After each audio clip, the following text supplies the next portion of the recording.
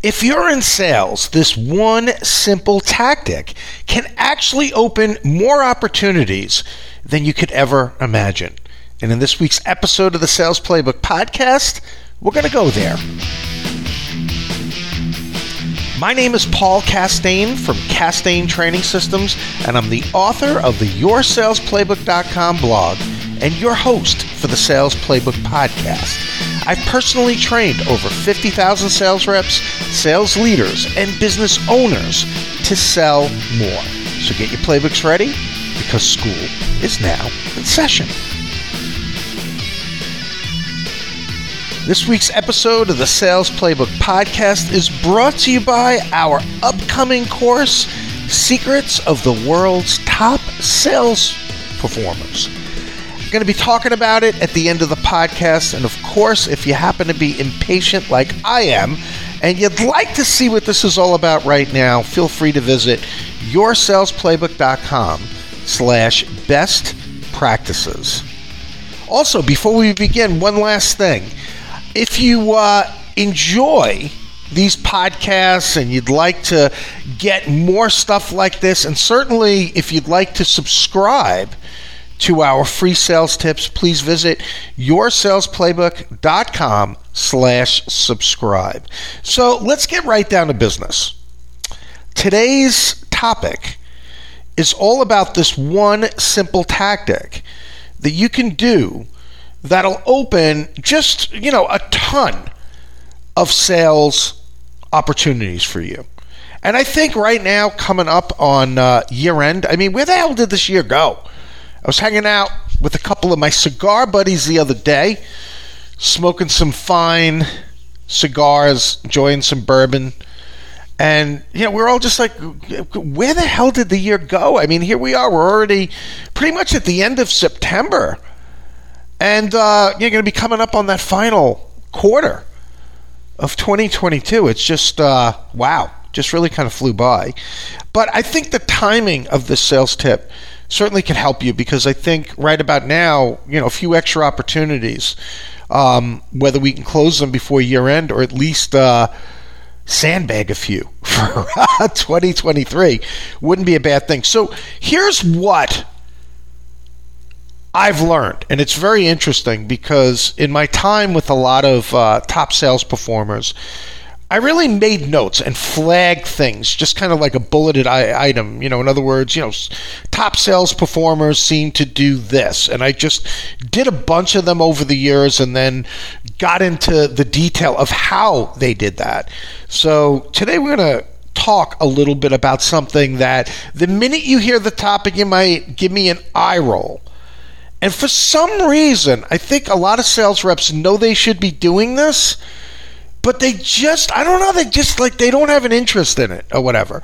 But what I want to talk about is this one thing that you can do that is actually going to get you referrals, and more referrals than you could ever imagine. Okay? So one of the things that I noticed with top performers, you ready for this? Oh, well, actually, first, let me tell you what the common philosophy is about referrals. Most sales reps that I've met and I've trained and I've worked with, most of them, they have this philosophy about referrals, is that you have to wait until you've earned them, right? Most of us would probably nod our head and say, yeah, well, that makes sense. You got to earn the referral. Most top sales performers would cry bullshit on this one. And here's why. They actually ask everyone. Let me say that again. Top sales performers ask everyone for referrals. And by the way, not just their clients. They don't wait until they've earned it. They're not, they're certainly not just limiting their ability to ask for referrals to clients. So I actually have several examples of, how this is done and with whom this is done. And I'm actually going to share that during the course that we have coming up on October 3rd, the Secrets of the World's Top Sales Reps. But I'm going to give you one because I don't want to just give you this idea that, and I have to say this. My biggest thing with some of the other people out there dispensing sales advice, it's that it's very general and it's very philosophical in many cases. I'm a really big believer in, okay, give me the philosophy. Give me, a generalized thing if you wish. But now, how about we roll up our sleeves and you show me how to do it, sales expert, right? So that's what I want to do today. I want to get into one example of how you could ask someone who's not even a client to give you a referral. So what I'm going to do as an example is I'm going to give you a few easy steps on how you can do it with people who have never done business with you and right from your LinkedIn network. So here's what you do. Number one, you should reach out. In fact, I'm a big believer in reaching out to at least 3 people a week. If you were my coaching client, I hold them to a very different standard than I hold everybody here on the podcast. I tell them that they should be actually doing, trying to approach 5 people a week. Because, we all know the law of averages and numbers and stuff. Not everyone is going to jump on a call with you. So what you're going to do, reach out to 3 to 5 people a week from your LinkedIn network. And you're going to send them an email right through LinkedIn. They call them in-mails over there. And you're basically going to say something along the lines of, we've been connected now for, little while anyway, and I'm embarrassed that I have never reached out to you before to get to know you better. By the way, that there's a little psychology there with that whole embarrassed thing. So right away, it's more like you're going to somebody hat in hand, like, man, I effed up here. Like, where the hell are my manners? Forgive me here, right? So it kind of, takes that whole flavor of a sales pitch out of the equation, because I think we'd all agree there's just too many of those those sales pitches over on LinkedIn. So right away, you want to have them lower their guard. And by saying that, I'm embarrassed that I haven't reached out to you before. And then, you say something along the lines of, what do you say we change that? I'd love to get on a quick call with you. And then in parentheses, put, not a sales pitch, I promise, to simply get to know you better. And then, like when you cold call, you kind of give people 2 different scheduling options. What I do, whether I'm cold calling or I'm using this approach with trying to get, someone to jump on a call with me, I'll give them 2 scheduling options. And the first scheduling option is always, and it's a nice, easy way to remember it, right? Earlier in the week, earlier in the day. So I might say, how's your schedule for either Tuesday morning at, say, 9:15 a.m., and then I give a later in the week, later in the day option, right? It's just an easy thing to remember, or perhaps Thursday at 3:30 p.m., all right? So I give them 2 scheduling options. You reach out to them with that letter. Now, you jump on a call to get to know them better. Now, one thing you're going to see me emphasizing over and over again, to the point of beating the shit out of this, is that this is not a sales pitch. This is not aha, I tricked you, you stupid ass, here's a sales pitch. No, that is going to completely defeat the purpose and the mission of this call. The mission of this call is not only to get a damn referral out of them, but for them to see you as somebody that, what, this person's all right. We might be able to work together somehow. All right, so the next thing, what you're going to do, when you're going into this call, by the way, I would treat it like any other meeting that you have, and do your homework, do some prep, look at their damn profile, and look at where they've been, what they do, get onto the interwebs, as they would say, do a little research, do your effing homework here. Treat it seriously. I mean, I would. And then when you get on the call with them, you ready for this? Most people never do this when it comes to networking. Most people, when it's a networking situation, they're fighting with the other person to get a word in edgewise to give their elevator speech and talk about what they do. And me.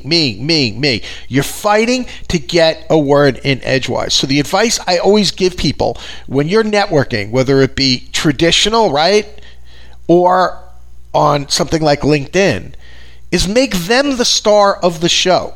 There is no competition here.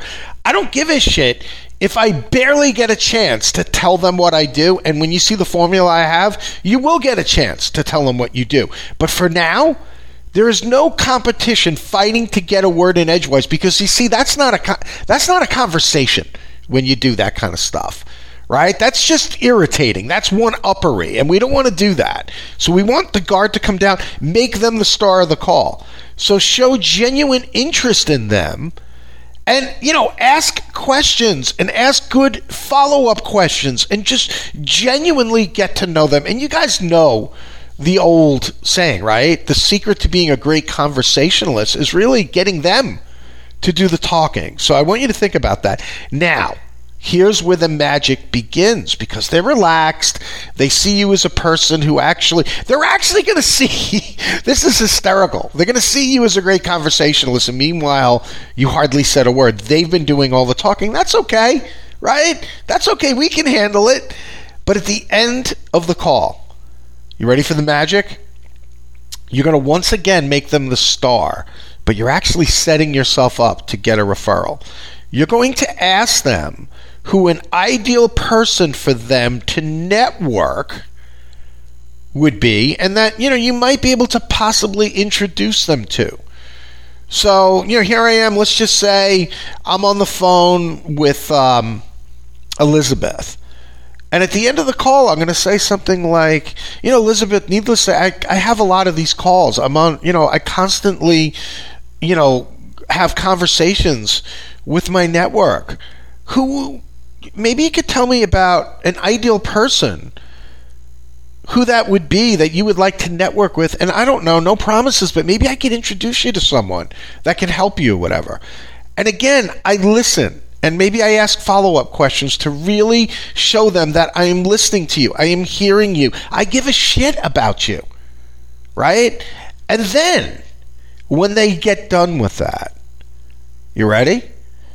What I do is, now it's actually your turn. Let's talk about you. Never mind what I do. This is about you. Now it's your turn to tell them who your ideal person would be.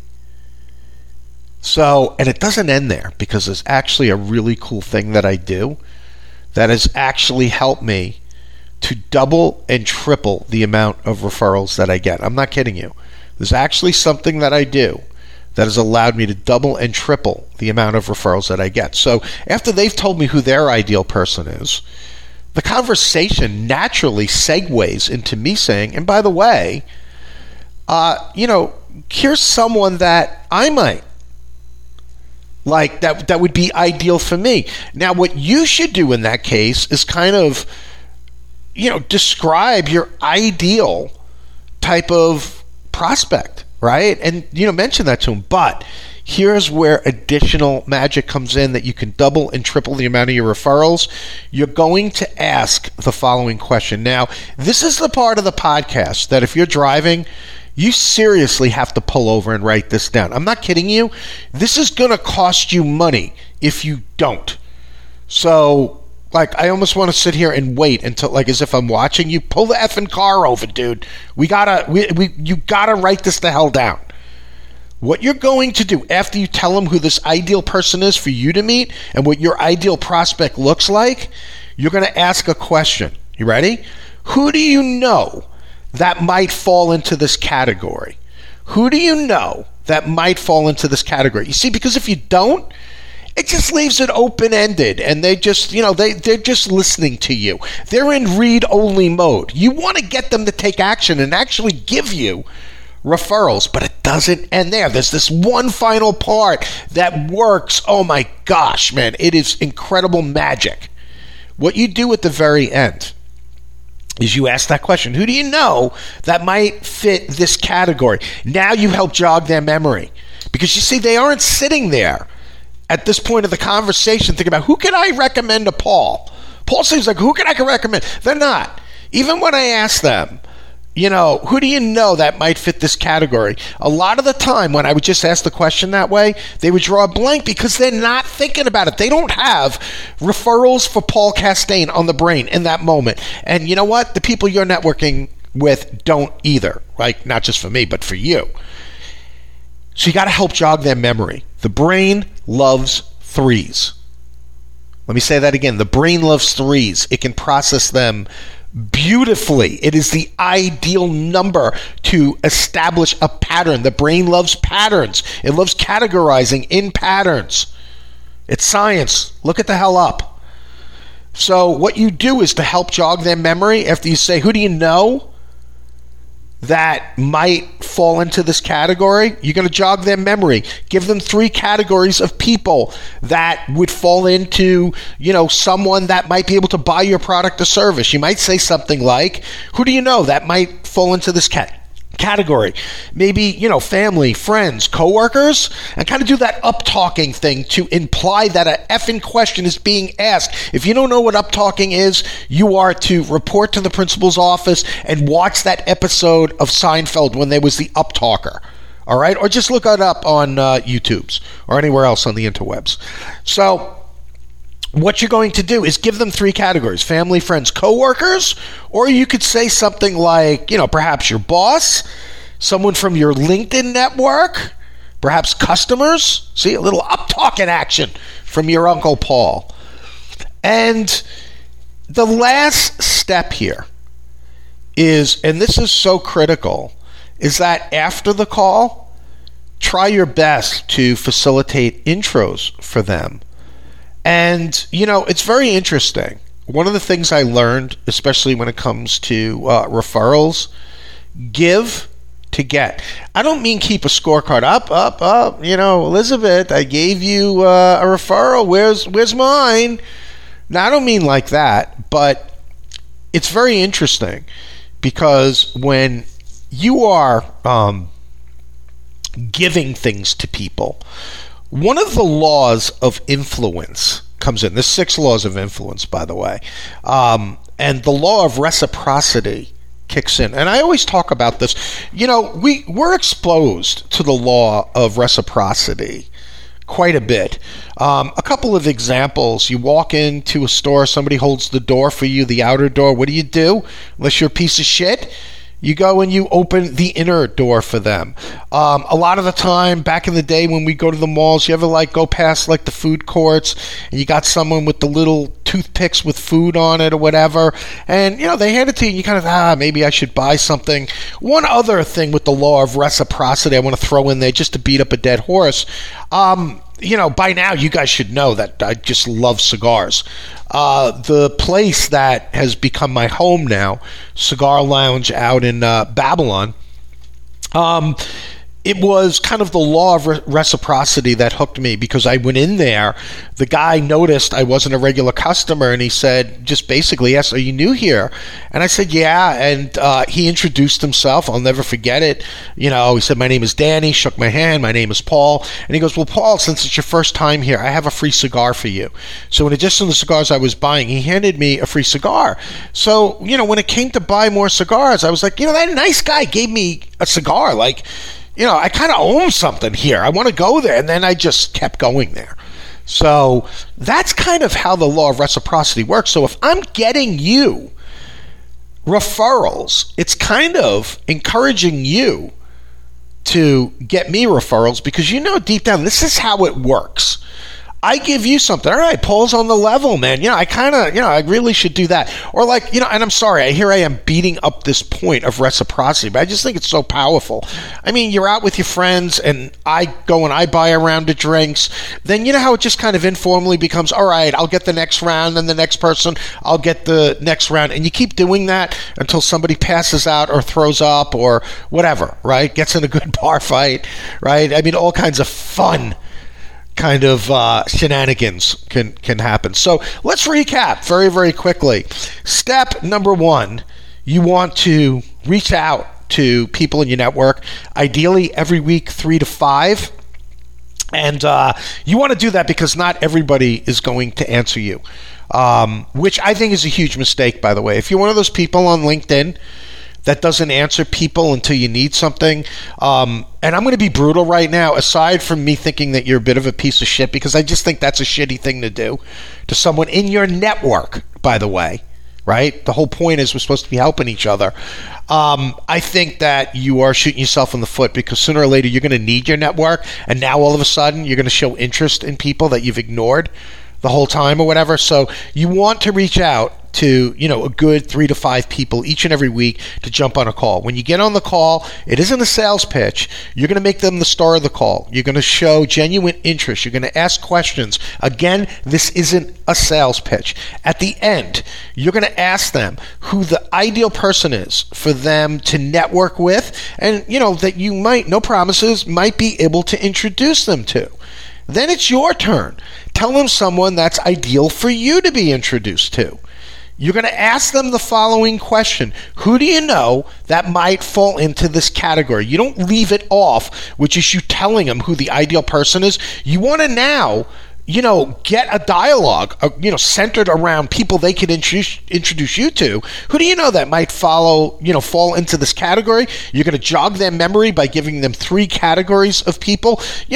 Family, friends, co-workers, or perhaps your boss, your LinkedIn network, customers, that type of thing. Step number 7 here is critical, because you want to make sure after they've told you, you don't want to just go and do an empty effing gesture by saying, who do you know? Like those empty gestures like, stop in any time or whatever. Do you need help or whatever? No, I wasn't going to anyway. It just sounds like if there's anything you need, right? An empty gesture. And if anybody watches Curb Your Enthusiasm, you got the inside joke there, because they're always talking about the empty gesture. You really want to introduce them to other people. Take on the role of matchmaker. And you're really working the law of, one of the laws of influence here, specifically reciprocity, because people have this need to reciprocate. And the people who do are the people you want in your life anyway. Seriously. Those are the people that you want to be investing in, because, they're hardcore networkers like you. And that's basically it. So let me tell you again, top sales performers, they ask everyone for referrals. I have several other examples of how, and, more specifically who they're asking referrals, right? Asking for referrals. And if you found value in this episode, we'll get back to that whole thing about top performers in a minute. Please forward this to your sales team. Give me a referral. Seriously, it'll cost you nothing to forward this along. Other people should be benefiting from the free sales tips that I offer here. Now, if you found value in this, the other thing that you can do is, why don't you at least stop by the following link that I'm going to give you right now and learn about the Secrets of Top Sales Reps course that we have coming up. It starts on October 3rd. And I'm telling you, there is some great ideas in here. And I can say that. I usually won't say my course coming up is a great course, but there's some great ideas. And the reason why I could say that is because this isn't a matter of me, not being modest. These aren't my ideas. This is what I've learned from working with, a lot of number 1 reps and a lot of people, in the top 5 and the top 10, and people along the way that I learned from, that they've cracked the code. Why should we sit here and reinvent the wheel when we can learn from them?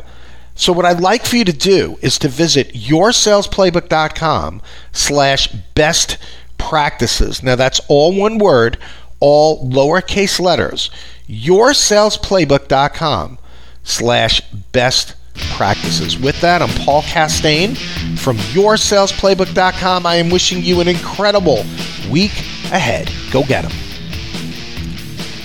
The Sales Playbook Podcast is a Castaigne Training Systems production. To subscribe to our free sales tips, Simply visit yoursalesplaybook.com/subscribe.